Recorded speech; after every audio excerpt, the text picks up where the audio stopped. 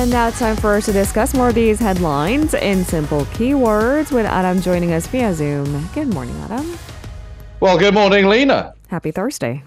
Happy Thursday indeed. It's still unusually warm for this time of year, but I'm enjoying it while it lasts. It's only going to last a short while. Apparently, come next week, it's dropping into the negatives early morning. So how about that? I know, I'm bracing for that indeed. All right, let's jump into our keyword news portion of the day, starting with President Yoon's plan to overcome the economic slump by spurring exports. This is our first keyword of the day.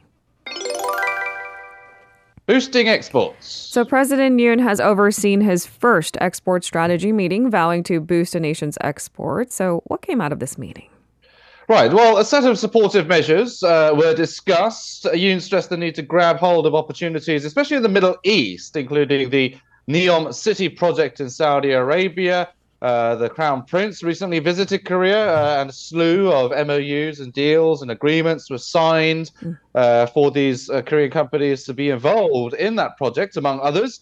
And he said the Middle East is in need of Korea's technology and experience in the major infrastructure projects. The government decided to launch a joint commission with business entities for deeper ties with Saudi Arabia.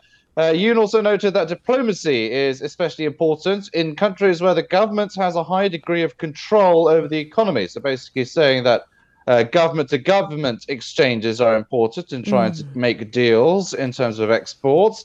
And in an effort to boost exports to China and reduce the trade deficit, Korea will expand support for corporate R&D programs from this year's 801 billion won to just over 937 billion won next year. It'll also devise measures to revise the trade structure. It'll also push to boost sales of consumer goods, such as fashion and clothing, medicine, and other living goods in line with their growing demand in the Chinese market. ASEAN was another key target mentioned during the meeting. The bloc is Korea's second largest export destination, in fact, after China. The country's exports center on the Vietnamese market and consumer items, but the government wants to expand that to other fields. And to promote exports to the US market, the government stressed an active response to the Inflation Reduction Act and export control of semiconductors to China.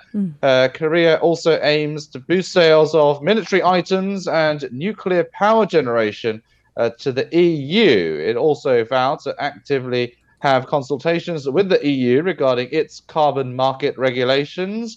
Meanwhile, the government is eyeing also South American nations by pushing to sign a free trade agreement with the Mercosur bloc and deepen ties with countries like Chile, Brazil, and other resource-rich nations. All right, speaking of having better control of our trade and export numbers, this might be an area of collaboration with this African nation. This is our second keyword of the day. Kenya leader visits. So President Yoon has held talks with Kenyan President William Ruto, the first Kenyan president to actually visit Seoul in 32 years. It does highlight, it seems, an important milestone. What did they discuss? Right, it certainly was a long time coming, but the two leaders, they held a summit and a reception for the Kenyan leader, as well as African ambassadors to Seoul. During the reception, President Yoon hoped to sign an FTA between Korea and African nations, and he voiced hope that Korea will become a true partner, in his words, in Africa's growth.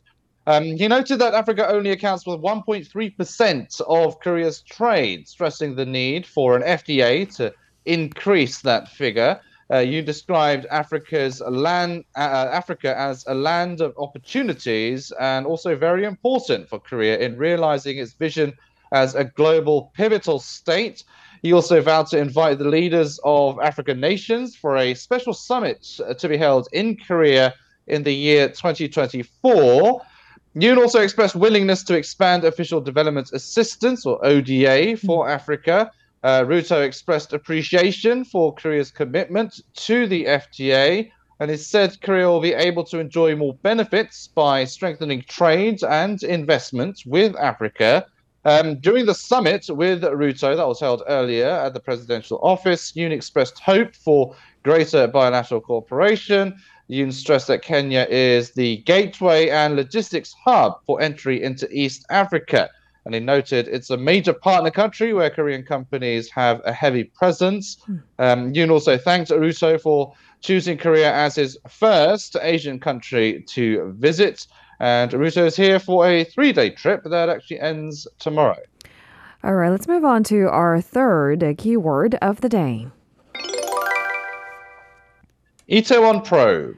So what comes after this deadly stampede, right? A parliamentary inspection into last month's fatal crowd crush in Seoul's Itaewon area will begin today. Now, how high up the ranks they will go, that comes into question as well. Tell us the details. Right, so rival political parties, they agreed to conduct a parliamentary investigation into the crush, and this came after the People Power Party withdrew an earlier objection and decided to participate in the probe, but on the condition that the National Assembly passes the national budget first. Now, the deadline for passing the budget bill is December 2nd, but whether parties will stick to the deadline remains to be seen, but clashes are expected. It's rarely the case that such a deadline for the budget has ever been adhered to in the past. So we'll have to see if anything is different this time round. They will kick off a 45-day investigation starting today and conduct hearings and other investigative activities after the Assembly passes the national budget for next year. That's a big if. Now, an 18-member special parliamentary committee will be formed to oversee the investigation. It will comprise of 18 members, half of them from the DP, 7 from the PPP, and the remaining 2 seats will be given to minor opposition parties. The Situation Room of the Presidential Office will come under scrutiny, as well as the National Crisis Management Centre, the Prime Minister's Office, as well as the Safety and Health Ministries. Also under investigation will be the Supreme Prosecutor's Office, the police, as well as the fire agency as well. So there is already a probe that is underway, and that was basically one of the reasons cited as why the PPP didn't want to cooperate with this parliamentary inspection in the first place. But since the DP has a majority in Parliament and they basically threatened to steamroll the plan through Parliament using its majority, the PPP kind of conceded, but said the budget needs to be passed first. So after a lot of political wrangling, a parliamentary probe is kicking off today. So that special parliamentary committee has been formed. Now, it's, as we mentioned in a headline, it's going to be a bumpy road ahead. We'll keep tabs on it. Let's move on to our economy section. This is our fourth keyword of the day. Rate hike. So Korea Central Bank is expected to scale back its monetary tightening in its final policy meeting today amid signs of slowing domestic growth. That's right. This is the final policy meeting of the year. The Bank of Korea is anticipated to go for a 25 basis point increase at the final rate setting meeting. The BOK aims to strike kind of a balance between inflation and the adverse effects of its credit tightening throughout this year. The meeting will come as the local currency and stock markets basically took a beating in general throughout the year over the US Fed's kind of hawkish rate hike to tame inflation there in the US. The Fed's rate policy led to a widening interest rate gap between Korea and the United States and subsequently raised concerns over capital flights in search of safe haven assets. While the BOK also carried out aggressive rate hikes to stabilize prices and the financial market, such hikes have been followed by unwelcome liquidity shortages suffered by companies due to costly borrowing rates, the Legoland incident being an example of one of them. The BOK was believed to be open to taking its third big step rate hike of 60 basis points following July and October, until it was found that the US inflation cooled down to an 8-month low of 7.7% last year. The eased US inflation number suggests the Fed's hawkish credit tightening is paying off. Fed officials expect to switch to smaller interest rate increases soon. That's according to minutes from the November meeting that was released on Wednesday. Markets have largely expected the Fed to dial down the intensity of its policy tightening And the minutes helped confirm that, basically. And all this comes as Fed officials expect a recession to come next year, hence why it is also dialing down on the monetary policy, tightening, rather. All right, with that, we move on to our COVID-19 coverage of the day. This is our final keyword. Vaccination. So the government has announced more measures to try to encourage more vaccinations against COVID-19 during this winter season. As we've said, it's getting colder next week. We've been told that during the colder days, the chances of catching not just a flu, but COVID-19 gets higher. What's the latest? Right, so there's more concerns of this so-called twindemic coming in the colder months. From today, the interval between COVID-19 vaccinations, it will be reduced from the current 120 days to 90 days, regardless of the number of vaccinations. So basically, more people will be eligible. Now, the new measure comes after an analysis of neutralizing antibodies against the Omicron variant for high-risk groups showed that the neutralizing antibody starts to decrease 7 weeks after receiving the second booster shot. So basically, sooner than expected. Now, another reason for the decision is that the government expects the winter wave to come earlier than expected as well.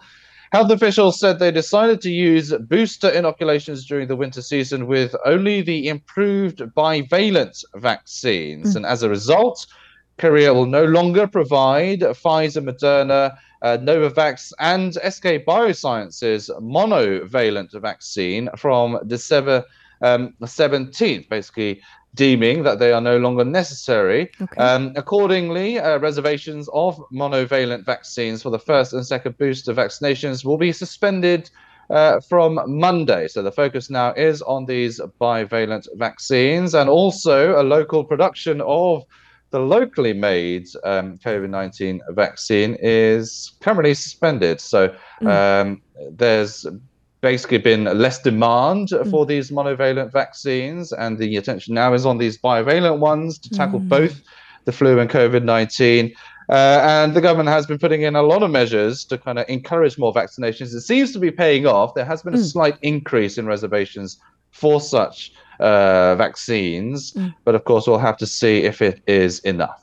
All right, so the larger framework is to tackle the Omicron variant, which is why we're moving on and shifting to the bivalent vaccines, as you've said. This little slight nudge, apparently, that we're giving out, relaying government's message to get inoculated. It's working ever so slightly. Ever so slightly, indeed. All right, let this be another friendly reminder for those who are eligible to get inoculated. Thank you so much, Anam, for today's coverage. I'll see you tomorrow. You're very welcome. See you tomorrow. If you're listening to our program using the podcast service, just a reminder that we do go live Monday through Friday, 7 a.m. Korea Standard Time. So tune in and help us make the show more informative by giving us your input. See you bright and early on Good Morning Seoul.